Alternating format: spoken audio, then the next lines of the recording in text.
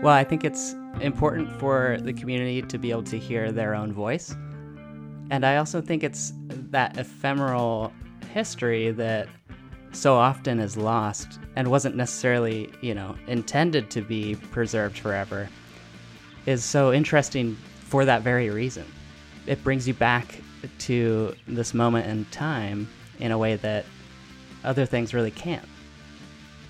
Audio cassette and VHS tape, they were cheaper and they were made with less quality materials so that they could be affordable.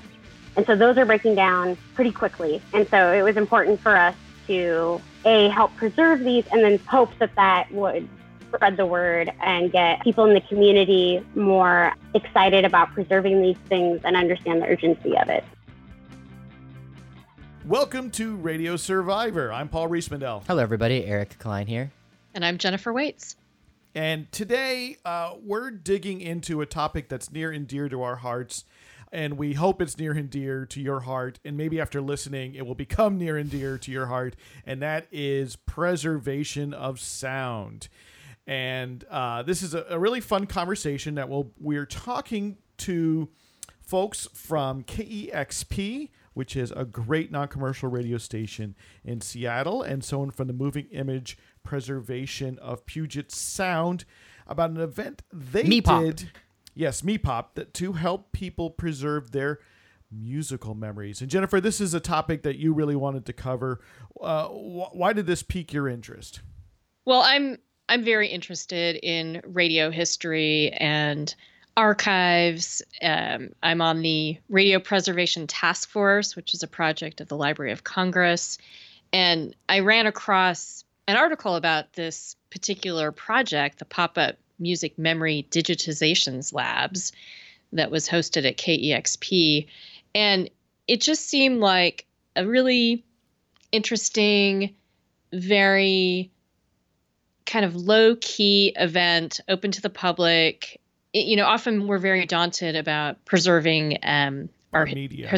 Our media, our photos and our digital files, and we don't know where to start. And so I thought it was really cool that they put together this very approachable event for the public, where they would have all sorts of expert archivists on hand to help guide you, in digitizing cassettes and film, etc. Yeah. We're talking about musical memories that the people of the Puget Sound area would have in their homes, in their possession, tapes of bands performing, often unknown bands, unsigned bands, but maybe even also, anything that people have that they have the only copy in existence. And this humble way that you've described what KEXP and MEPOP put together, this pop-up music memory digitization lab, I think is really appropriate because the tapes themselves are very humble. We're not talking about some grand archive. It's really one cassette tape at a time. And so this way that KEXP opened their doors to the public to allow them to bring in these materials, I think is really fitting and a really wonderful model that could be reproduced so that these magnetic memories don't fade away, because the clock is ticking on these cassette tapes. I really like the way you put it. It's one tape at a time. And that the way we tackle it, right, is not looking at the mountain of tapes. It's really thinking getting started. Even if it's someone bringing their one tape to the one event, a little bit of history has been preserved. And I think it's something which almost anyone over the age of 25 or 30 can relate to, because you probably have a tape, a videotape or an audio tape that you recorded or someone recorded for you that you might have held on to. Or that's in your parents' house, or is in a storage unit, or somewhere, and you think to yourself in the back of your head, "Gosh, I'd like to hear that again. I'd like to go through it again." And what we've learned is that there are organizations that are starting to make this more possible, and of course, it's something that you could do on your own, and something that you'll hear much more about in this interview coming up in just a moment. And I also want to remind everyone that August 20th. Is National Radio Day here in the United States. It's a day to celebrate radio in all of its forms. It's a really grassroots effort where radio stations, listeners, anyone who loves radio just does something. You could do it on social media. You can do it you can throw a party. You can call up your favorite radio station and give them kudos. You can help out your favorite non-commercial radio station. And many radio stations around the country often celebrate National Radio Day. And I don't want anyone to lose that. We'll talk a little bit more after the interview, but I want to give them that preview. And now we'll jump into our interview about the Pop-Up Music Memory Digitization Lab. We're on the line with Dylan Flesch. He's from KEXP. He's the media asset librarian there. And we also have Libby Hopfoff, who is the audiovisual archivist and program manager for the Moving Image Preservation of Puget Sound. Thanks so much for joining us today. Happy to. Yeah, thanks for having us. So I was super excited. That's a huge understatement to find out about the Pop-Up Music Memory Digitization Labs that recently happened at KEXP in Seattle. So we wanted to talk to both of you about this project, which just seems like an amazingly exciting opportunity for people to come in and get some help preserving some of their music memories. So Dylan, could you tell me how this event... Well, tell me what it was, first of all. So the event was a music memory digitization lab set up for the public in Seattle to come in and digitize their music memories, focused mostly on home tapings. So, not bringing in an old vinyl or commercially released music as much as personal memories was much more our focus. And what was the inspiration for holding an event like this? So back in November, I attended the Radio Preservation Task Force in Washington, D.C., and while I was there, connected with John Valier, who is the head of the ethnomusicology department at University of Washington, and someone I had met while getting my master's in library and information science at University of Washington. And after the event, we had, seen so many cool programs and cool services offered at different DC libraries, and just from talking to different people at that conference, John emailed me saying, hey, wouldn't it be cool if we had personal archiving day at KEXP? And I said, yes, I think that's a great idea. And so we got the ball rolling, and it just continued to grow. So it started out with just KEXP and University of Washington. And as we started talking about it, realizing there was a lot of demand for what we were offering, we brought in additional partners. So yeah, I felt really fortunate to be able to work with not only UW, but Washington State University and, of course, MEPOPs. I think Seattle and the Seattle area is lucky to have such cool organizations doing that type of work on a regular basis, and just bringing them all together in one space was pretty neat.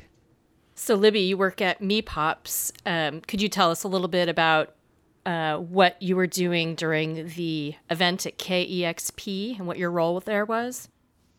Sure.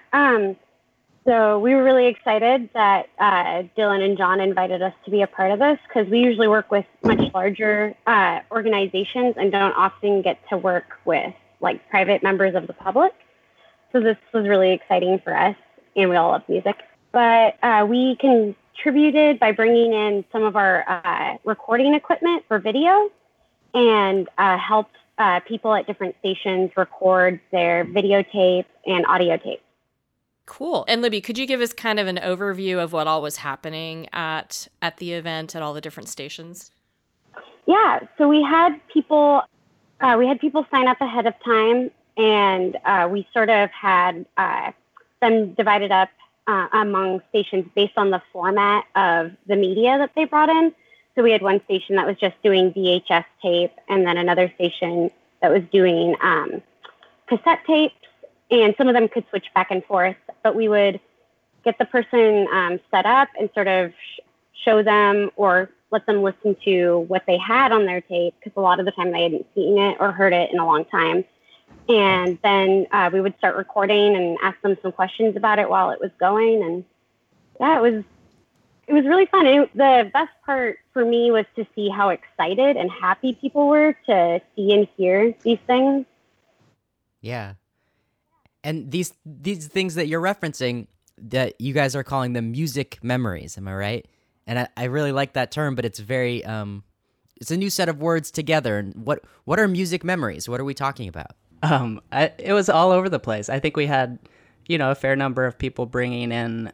I was mainly on the audio cassette stations, so people were bringing in high school bands that they were in and haven't listened to in a long time. From the 70s, from the 80s. How old are these high school? From the 90s. From the 80s and 90s. We had a gentleman bring his cassette in and had his whole family there taking turns, listening to Dad's band as we were playing it back, capturing that. The one of the videos that I thought was really cool, this one guy had been going to Africa for years and had a drumming teacher there. And so there was this videotape of him drumming at several different ceremonies. And that was really cool to see. And he still collects drums and is in contact with the son of his drumming teacher. But it was great because he is, this was 20 years ago, and he was almost tearing up seeing this video of himself and all these people that he remembered very fondly. And the music was incredible too. Wow. And yeah, Libby, it's really interesting that people were bringing in materials from all over the world. When I read about the event, I think my expectation was that there would be a Seattle or Pacific Northwest focus. And did you guys have that feeling ahead of time that you might be hearing a lot of regional music memories, or what were your expectations? Maybe Dylan, you could tell me what your expectations were. I was hopeful that we would get, a fair amount of music that was made in or performed in the Northwest. And we did. We had, like I mentioned, some early, high school band recordings from members of the community. We had people bringing in recordings of sort of bootleg recordings of live performances. And another thing that I thought was really neat was someone brought in a U-matic tape, and Libby could probably speak more to that format. I'm less familiar with it, but a tape of a commercial made for a Bay Area band called the Toiling Midgets. Oh, yeah. Who, at least one of their members, has some roots in the Seattle area as well. So that was kind of a neat item for both its format and the content. Yeah, Libby, can you tell us about that format? Yeah. So U-matic is a cassette tape. It's probably about almost twice as thick as your average VHS tape that we all had when we were younger. It's a 3/4-inch magnetic media tape, and it was used primarily from the late 70s to early 80s. And it was very temperamental, and it is still one of the hardest formats to make look good, I guess you would say, when you're capturing it. Just because it is susceptible to a lot of damage and other outside factors that all videotape is susceptible to, but they don't usually show as many signs as U-matic does. But it also, if it's in good shape, can be really good looking. And it also is used for broadcast, so it tends to be a higher quality recording. So everything that got digitized then, where does that digital copy end up? Did you send home a copy with the folks who brought in this analog media? Did KEXP retain a copy? Does MePops retain a copy? What happens to this digitized material? The main focus was giving it back to the community member on a thumb drive. So making sure that they have a digital copy of it was the main focus. We also invited attendees to share those files with KEXP or any of the partners as well if they were interested. And did many people do so? I think we had about 50 people come through, and about half of them agreed to do that. Yeah. And then you retained a copy of those ones, right, Dylan? I did, yeah. And I know that ahead of time you were hoping that some people might bring in some recordings of radio, including the past of KEXP, which was college radio station KCMU. So did anybody end up taking the bait on that? Did anyone bring in radio air checks from KCMU? You know what? I did get one on a CD, and it was actually from a coworker of mine who just had it in their desk. Which was interesting. We talked about it because of this event, and they've had it sitting there for a while, but it was a 1982 recording of our local music show, Audio Oasis, which is really neat to have. And then I did get in contact with a number of people who saw the event on Facebook.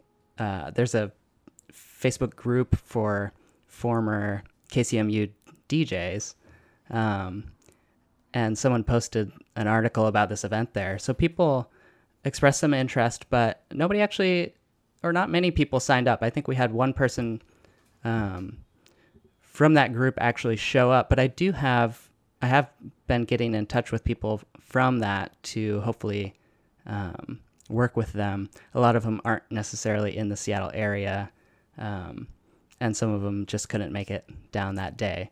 So I think we will end up, hopefully, unearthing some KCMU broadcasts from that.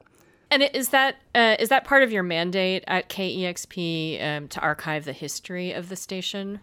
It's one of my goals there. It's not a primary focus of my role, but it's definitely something that I care a lot about and put time towards it whenever I can.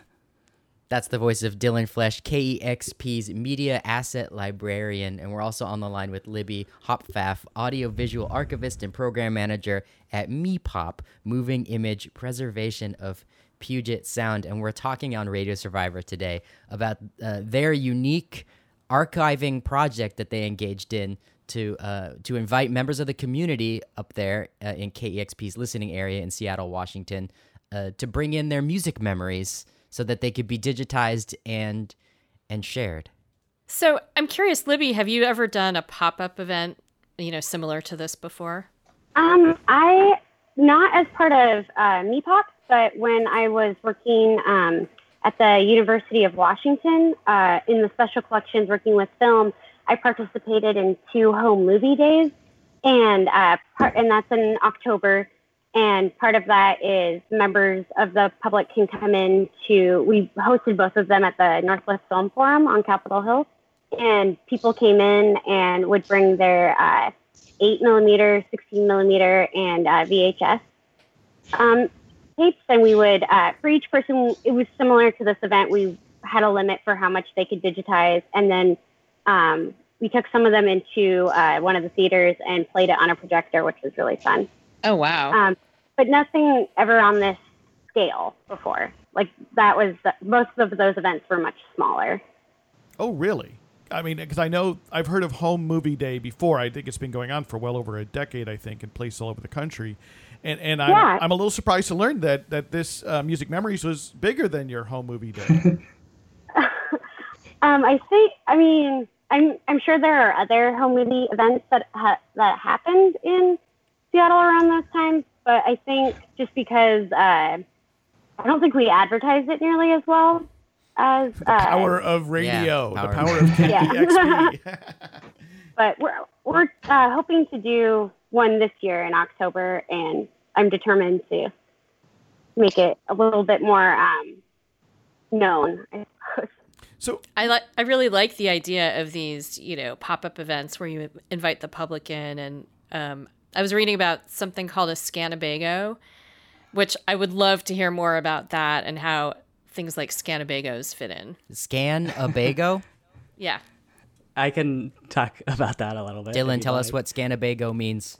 I learned about Scanabagos at the Digital Public Library of America's first West Coast meeting.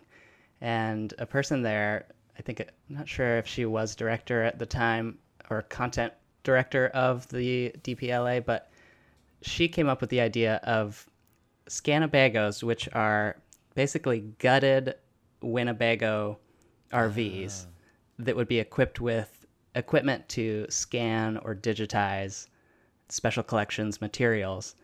And the idea was these, a fleet of these Scanabagos would road trip cross country and digitize collections for cultural organizations that had requested it. I get it. And so we're talking about, Dylan Flesch and Libby Hopfaff, you worked on this project to digitize all this material, these musical memories. You've got songs and performances, concerts, a few air checks from the radio. Now you have a pile of tape, or there a pile of bits. Yes, I just dated myself, right? But that's, what you have is just a gigantic amount of stuff. Now what do you do with it? You have all this audio. It's sitting on computer hard drives somewhere. How do you? What's the next step? What do you do with it next? Well, for KEXP, I'll be sharing this with our programming team, who are, I would say, experts at curating materials, and I think we'll be able to pull out some gems from it. And I'm, pushing for there to be a feature from the materials we gathered at this event, but the word's still out on when or whether that will happen. So you're hoping to have maybe a program over the airwaves where you're featuring materials from the event. Is that the plan or the dream? Yeah, that would be, I would love that. And it makes a lot of sense too to have, I love that idea of the next step being discerning ears sift through it. You get a team together to listen to things and to find things that pop out to them. And why would that be important? I'm going to beg that question, because these are, to some people, a lot of this stuff is less than ephemeral, right? These are just tapes that someone had in their house and might have recorded. Why is this of interest? Why would KEXP be interested? Why would MePots be interested? And then why would it merit even consideration for being unsigned, on the airs? Unsigned bands from the 80s. High school bands, garage bands. Why can't they just disappear into history? And so maybe, Dylan, maybe you can tell me why KEXP is interested. Why is this of interest to a radio station? Well, I think it's, for one thing, important for the community to be able to hear their own voice. And I also think it's, that ephemeral history that so often is lost and wasn't necessarily, intended to be preserved forever is so interesting for that very reason.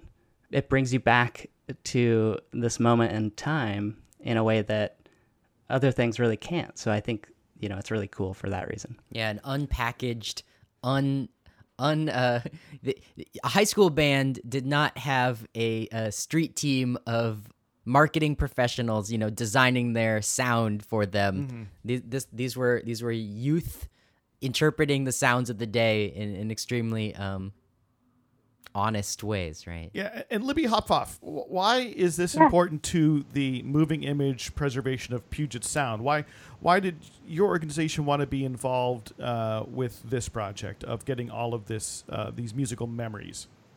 Well, kind of leaping off of what Dylan just said, like the reason why Home Movie Day is so important to us is the same thing. It's kind of like real people doing real things, and it's like a part of history that was undocumented. And often stuff like that isn't even like those people or the places weren't necessarily documented like in a professional sense. And so these are some of the only memories of those places and those times and people being themselves. And that's really important to us. And also it was really important to us to be able to be part of the community and sort of get the word out, because part of our mission is to spread the word about the magnetic media crisis, which includes audio and videotape, and its degradation and how that sort of, there's a time limit on that. So I think it was about 10 years ago, the Association of Moving Image Archivists decided that based on all of their research, magnetic media was going to break down within 30 years of when it was created. So like when the tape came out of the factory. And that, for some of those tapes, like they're pushing 40 years. And then a lot of the more affordable formats like audio cassette and VHS tape, those weren't, they were cheaper and they were made in with less quality materials so that they could be affordable.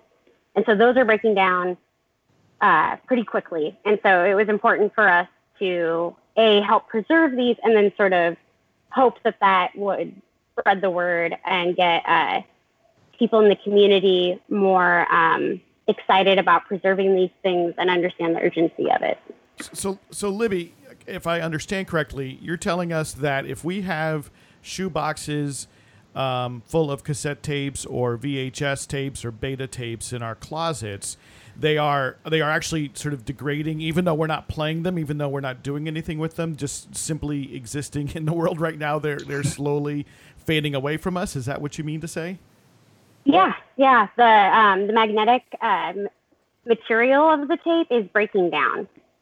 It's like oxidizing, and it's just exposure to the All atmosphere. right. So this is very Yeah. This is very personal. So what's the best way to store these tapes then? Yeah, what do we do? I guess yes. Well, it's depending on the format, but for all your tapes, they should be in their cases and they should be upright and they should be in a climate-controlled, cool space, not like an attic or a basement. Shouldn't be anywhere damp or hot. There are lots of other things you could do, but I guess they're probably It's a too. good start. Right. And should we try to play them? That's a really good start. Should we try to play them? Because, so what I'm hearing is that, I could go back, if I say, okay, I'm going to do this in someday, but don't try to even go back to these tapes for 5 or 10 years, they might be unplayable or nearly unplayable. Should I be trying to play them now and to try and digitize them now? If you're able to digitize them, I would try to do that now. But because sometimes with some of the cassette tapes and video cassette tapes, you only get one try. Right, because the tape might break on you or might shed some of its coating as you play it that last time. Yeah, that's correct. And if it does break, because I've had this happen with some precious cassette tapes, is there any hope if your cassette tape breaks? Tape it back together. Yeah, there is archival tape for tape, and depending on how it was broken, there are other repairs you can do. But sometimes it's beyond repair. It totally depends on the circumstances and like the level of damage. Well, all of these complexities are, underline why the event that you, Libby Hopfaff of MEPOP, the Moving Image Preservation of Puget Sound, and Dylan Flesh of KEXP, the event that you put together, inviting members of the public to show up for free to have their materials archived by experts. It underlines the value of what you gave away for community benefit in order to strengthen community media and culture. And so I hope someone has given you a round of applause and a pat on the back for the work that you did. But we here on Radio Survivor want to thank you for putting in the effort, because it's super cool to us. Well, Libby, you mentioned sort of the connection to the Home Movie Day, which, as we talked for a moment, has been going on for at least a decade or so. And it's sort of an independent event, right? The different organizations sponsor it around the country. Do you think there's a hope for a musical memory event that this could become a bigger thing that spreads around the country?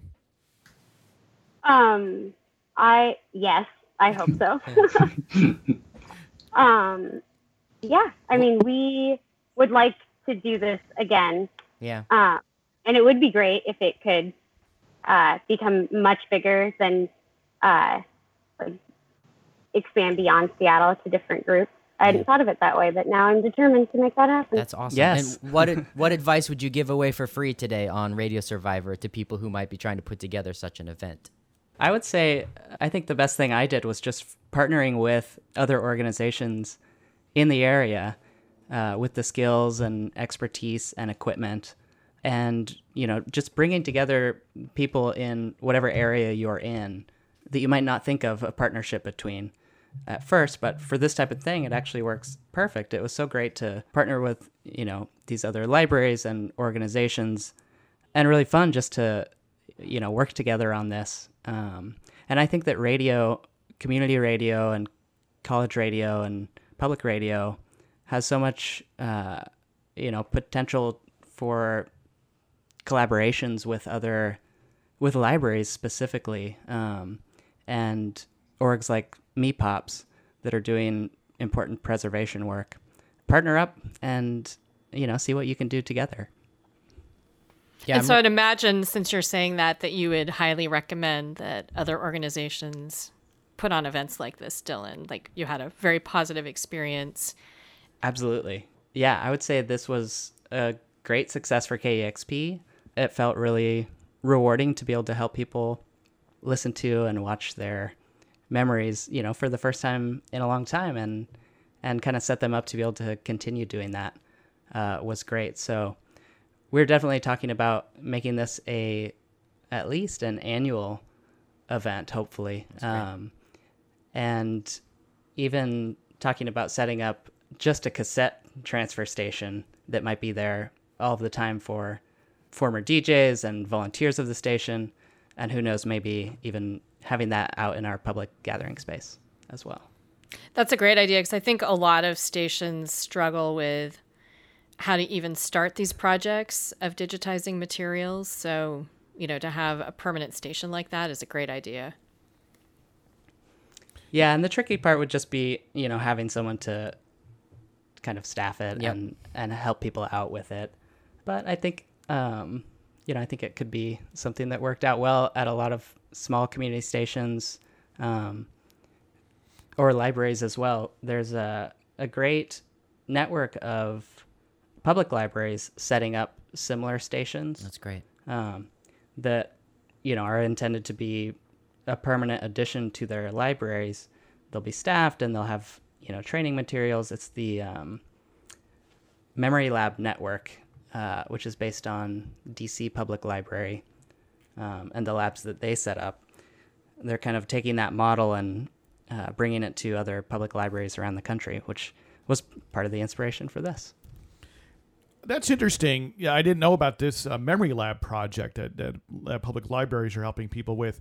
And I wonder about your take on this. I think why a lot of organizations don't get started with these digitization and preservation projects often, right, is sort of how Jennifer alluded to, is that it looks daunting. How do you climb such a huge mountain with, it's hard enough to keep the lights on today. Yeah. And so to go upon this, and it seems like this Memory Lab project, or the musical memory pop-up that you engaged in, kind of cuts out a lot of that mountain by sort of simply saying, look, just let's get started.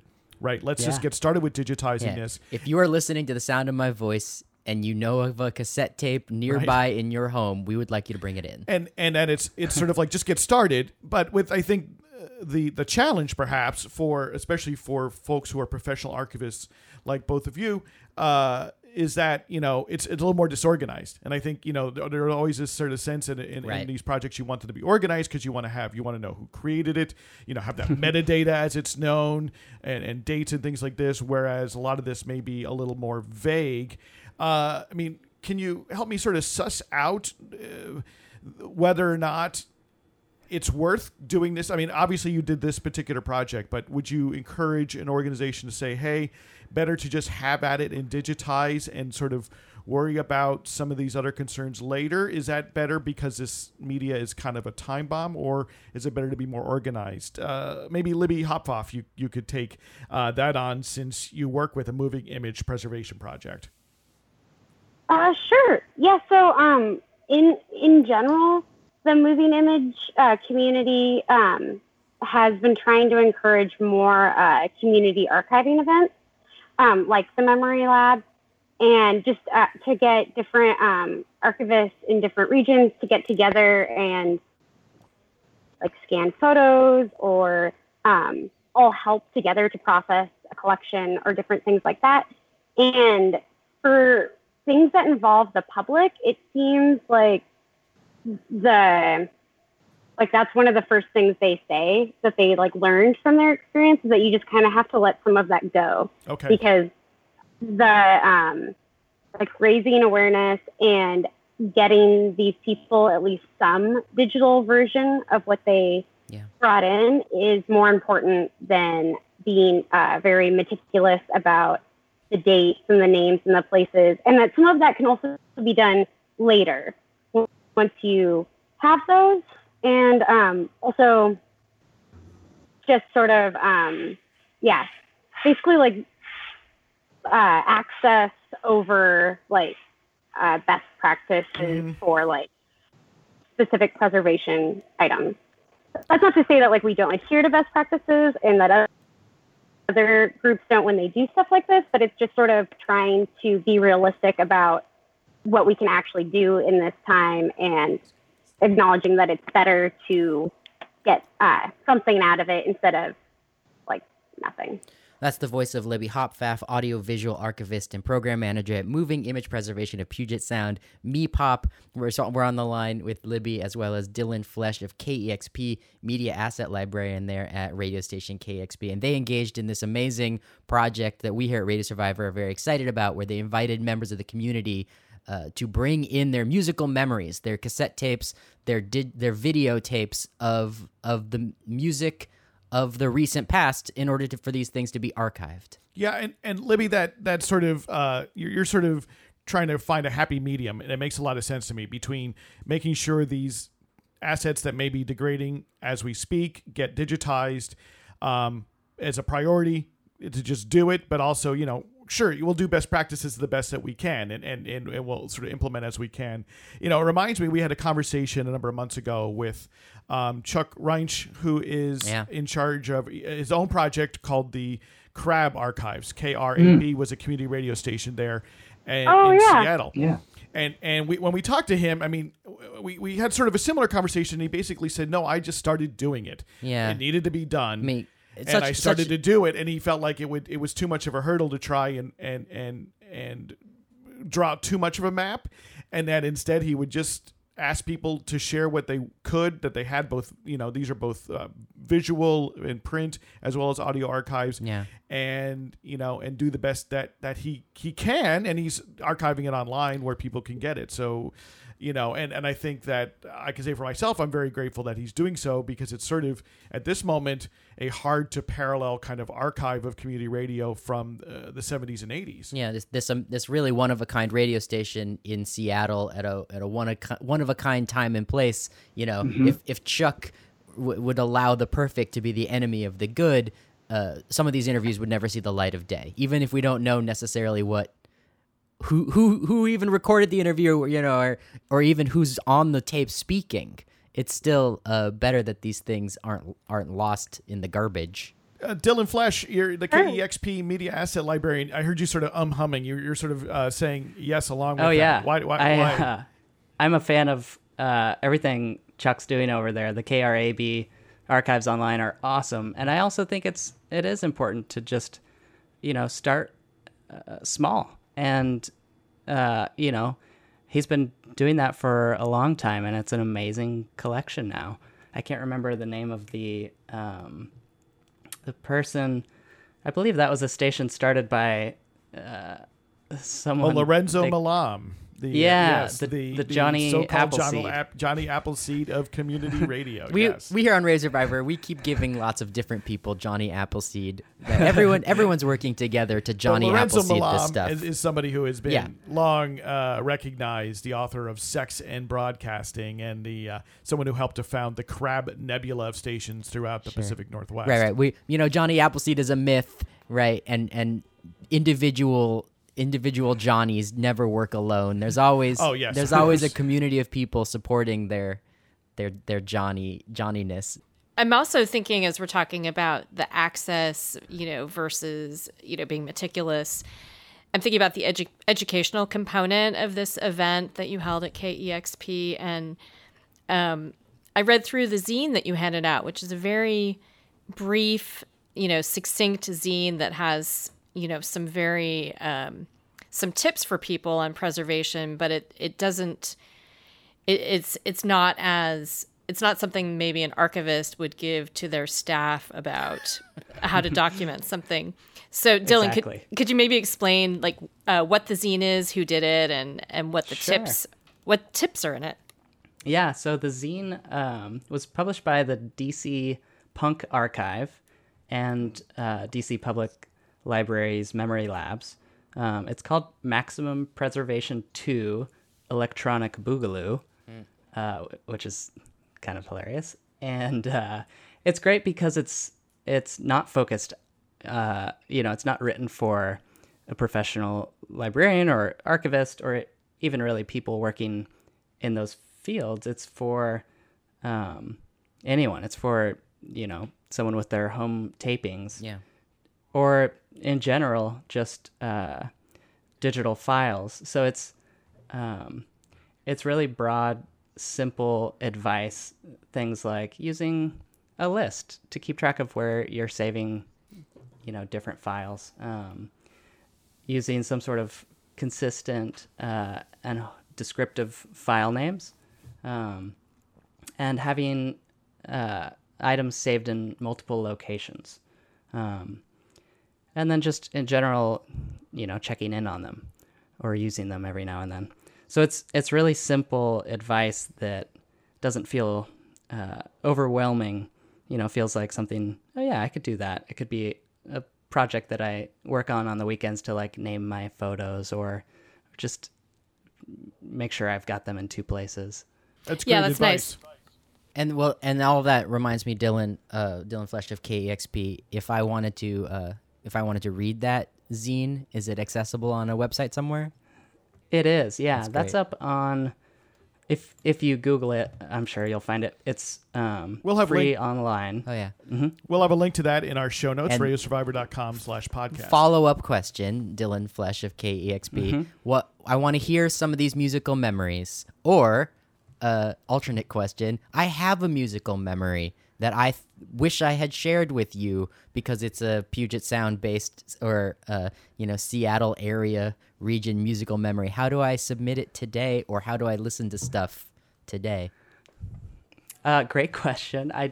We haven't published anything from this, so it can be a little bit tricky with music recordings to make sure that we're not, that we're licensing anything that needs to be licensed, and not sharing things that That you don't have permission to share. Yeah, that you don't have the right, copyright exactly. for.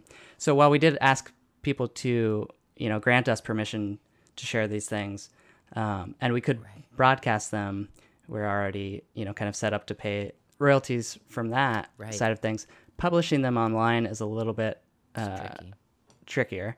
Fair enough. Say no more. It's complicated. It's complicated. We've covered that kind of complicated story on Radio Survivor before. But how about submitting our own materials? I would be happy to field submissions, and there's not like an official channel through KEXP for that. Obviously we have music submissions that people are sending in their bands to our music directors and DJs, but for this type of music memory focused material, if it's something you already have digitally, of course that could be shared easily online, or if it's something that would be a good fit for KEXP, we could talk about having that sent. I'm definitely cool. Interested, especially in KCMU broadcast archive materials, and anyone that has air checks at home, sitting in a box, we're happy to kind of work with you on getting those digitized and adding them to the KEXP broadcast archive. Yeah, because KCMU, as we were mentioning earlier today on Radio Survivor, was the college radio station, the predecessor to KEXP there in Seattle, Washington. And any air checks that you have of that historic college radio station would be very valuable at this time. And I guess it's appropriate now to plug archive.org, a free resource for the community where anybody listening who thinks they have something that someday might be important to some sort of historical record, you can upload things to archive.org and leave them there for chance. Future posterity. There's the possibility that no one will ever listen, and there's the possibility that the tape that you upload there will become important someday. And I guess it's not for us to decide, right? It's for people of the future to decide what was important. So you just got to get it up there. I can't imagine. It's listening to this conversation today here on Radio Survivor. It really strikes me that we're in a unique historical moment where this cheap magnetic analog recording technologies were it's just this one of a kind moment, especially in the 80s and 90s, where this stuff was around. It was so accessible. It was in so many young people's hands, as well as just regular folk, that there's all this stuff that got recorded. And now here we are, and it's time for this stuff to get digitized, or else we're in a do or die moment for those weird memories from the 80s and 90s. And so I really love that we're getting the word out that it's time to digitize that stuff. Absolutely. It was really funny. We had someone bring in CDs of their band as well, and said they don't have a CD player. Yeah. So, No, for them. not yet. Yeah. No, it's true. I'm not ready for that yet. If you spend the most money that you can spend on a laptop computer, chances are those fancy laptop computers from the Apple Corporation will not have a CD drive on them. I just had to remind my brother, who is a child of the 80s, that his DVD player was also a CD player. That's just in case. That's great. And I think people sometimes forget that the thing that plays the discs will probably play the disc you have, but you may forget about that. Jennifer, do you have any final questions here? Well, I was curious how this was funded, because it's pretty amazing that everybody was given a thumb drive for all of their memories. So, is this the kind of thing that other radio stations can take on? And it seems like it was a project that required some support. Although I want to add in there to Jennifer's question that thumb drives might cost money, but I'm more interested in how people got paid to work too, right? Because the archivists and the engineers that do the work to fill the thumb drives also need to take home some money at the end of the day. So yeah, how did they get paid? Well, I can only really speak for myself, but this was, incorporated into my job as part of what I do. So that was how I got paid. And for the thumb drives, the partner organizations all pitched in to buy those together. That's really cool. I mean, it really speaks to the collaborative nature of the whole event. And Dylan, can you remind us again all of the groups who were involved with this event? Yeah, the University of Washington Ethnomusicology Archives, and Washington State University, Moving Image Preservation of Puget Sound, or MEPOPS, and KEXP. And also Seattle Public Library helped run the event and keep registrations going, which was super helpful. Having 50 people come through with varying formats of tape, different formats. There's a lot of logistics, and they helped handle that. That's really great. Along with along with KEXP, Dylan Flesch of KEXP, we didn't mention where was this where was the physical location of this event? Where did you guys do this stuff? So we had this event at KEXP's gathering space. Yeah. Which is a large space open to the public. We have a coffee shop, a record store, and the transfer stations were actually set up on a stage.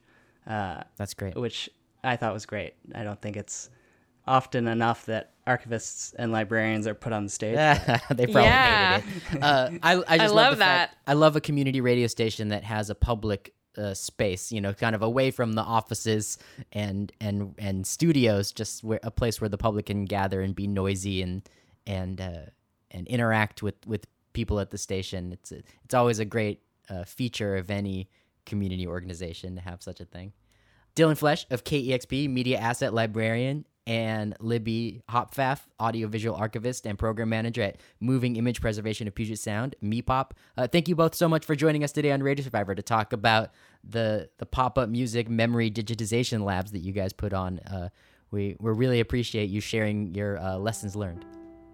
Absolutely. My pleasure. Thank you.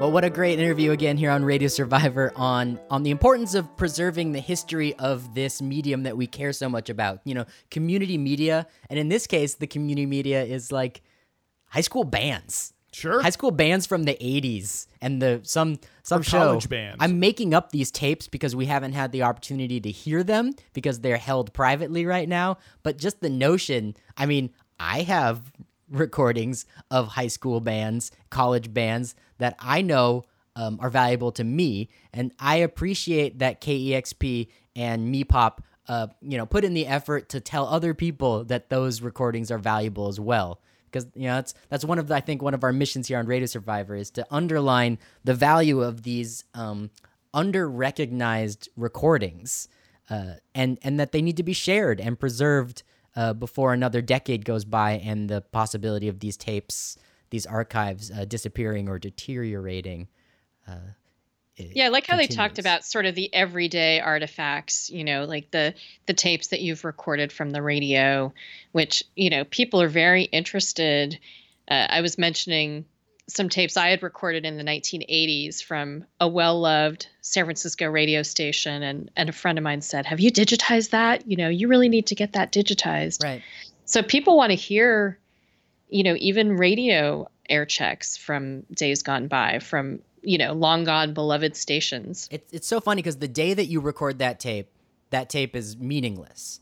But something about Well, I don't know if it's meaningless. Yes, well, it's not meaningless to Jennifer Waits, young Jennifer Waits in the 80s who's recording the tape. It's very valuable. But, that's just what the radio sounded like yesterday. And I can turn on the radio today and hear it. But when a few decades goes by, the idea of hearing the air checks, hearing the commercials, if you did include them, or at least just hearing how the songs were mixed together on that day, even if you can hear all those songs It's like streamed. the Hip Hop Radio Archive that It's we like- talked about a few weeks ago. Yeah, link in the show notes to the Hip Hop Radio Archive, where, yes, we can stream all these songs individually, and if you read a list of how your favorite hip hop radio show from the 90s played each song in order, you could reproduce that show. But actually hearing the DJs introduce the records and listening to the archive of how it's mixed and hearing it all in context, there's value to that. And we here at Radio Survivor want to make sure that value is recognized in the wider context. Well, and it's a fallacy to think that everything is available to us at our fingertips at this moment in Oh, time. yeah, it's not. Even if it was a commercial release, does not mean that it's necessarily instantly available on Spotify or Pandora right now, or YouTube. And things fall out of print, and sometimes people had unique copies, and all sorts of things happen at a radio station in particular that are really one-off and ephemeral, and if not captured on tape, are gone forever. And if I may, since we were talking about moving images in this interview too, I think back to videotapes that I recorded of television shows, and the shows in the form that they were in when I recorded them, I can't access those anymore in many cases because of music rights. That's correct, yeah. I remember watching certain television shows that had really interestingly curated soundtracks that fit with the action. And if I go and look at a DVD of that same show today, it has completely different music. So I also cherish those videotapes that allow me to look at what television was like back in the 80s. There's a third wrinkle to that, and it's not just music licensing, but sometimes footage is being licensed in a way in which you would think that, oh, that documentary from 30 years ago, I could just get it I can stream it today. But sometimes clips that are used in a documentary are licensed by the licensing for the historical clips themselves are also subject to change. Mm-hmm. And so a VHS tape from the 80s or 90s the value compounds, for the preservation of that material. Well, we'd like to know what you think. Are you sitting on a treasure trove of tapes? Have you tried to archive your tapes? Or maybe a station you're involved with is trying to manage an archive of air checks or live performances that might have happened in your studios. Drop us a line. We'd love to hear about it. We're at podcast@radiosurvivor.com. And of course, radiosurvivor.com is where you can learn much more about everything that we've talked about on today's show. We keep show notes at radiosurvivor.com/podcast. And this is episode number 154 to help you find the show notes. I want to make a plug for the other times we've talked about archives. We might not get every link to every archive-related Radio Survivor but we'll get the big ones up there. Yeah, but you could also dig through the website. This website is deep. It's been up for a number We're of on 9 years. 9 years. And our podcast is over 150 episodes, and we care a lot about preserving archives, and so there's a lot of material up there. And we'd love it if you could help us out to learn more about how you can help Radio Survivor keep doing what we do. Go to radiosurvivor.com/support. And another plug for National Radio Day, August 20th. Do something great around radio. Right. Tag it on social media, hashtag National Radio Day. Call up your favorite station and tell them you love them. Or maybe your station is planning to do something. Go ahead and tell us about it. Drop us a line, podcast@radiosurvivor.com. Grab a young person and a radio and Introduce them. and spin the dial together, and hopefully you'll find something together that's worth listening to in the town where you live. I would be surprised if you didn't, but yeah, I would say that I know a lot of young people that have probably never spun a radio dial in their life. Jennifer, are you going to do anything special for National Radio Day? Well, I will definitely listen to radio. Sometimes I will scan through my internet radio to listen to different college stations all over the country. Yeah. So that's a fun thing. I would encourage people to check out high school radio stations. Check out a genre of radio that you haven't before. If, maybe you're steeped in radio like we are, and try something different. Oh, geez, Jennifer, I'm going to put you on the spot. If a listener just heard you recommend high school radio, how do they find high school radio in the United States? Well, you can just do a web search for high school radio and find lists out there. There's a national high school radio network where a number of high school stations share programming every Wednesday during the school year. So even if you can find that website, you can find a list of stations, and that is a place to start. Yeah, we're asking people from literally from the grassroots to come up with their own ways to celebrate National Radio Day this year. Yes, we hope you enjoy it, and tell us, maybe report back. We'd love to hear what you did if you did something fun. We'd love to feature your voices on Radio Survivor. Once again, our email, podcast@radiosurvivor.com. You can find us on Facebook. You can find us on Twitter. It's just Radio Survivor. Super easy to remember. Jennifer Waits, thank you very much for bringing us this interview with Dylan Flesh at KEXP. And Libby Hophoff at the Moving Image Preservation of Puget Sound project on the Pop-Up Music Memory Digitization Labs. Happy to, yeah. And, anything that will encourage people to preserve their memories and think about music history, I'm all for. And Eric, thank you for joining us here on this episode. Always a pleasure to nerd out on radio culture in the United States of America and beyond. And thank you, every listener, but especially you listening right now. Thank you for spending another hour with us. See you next week.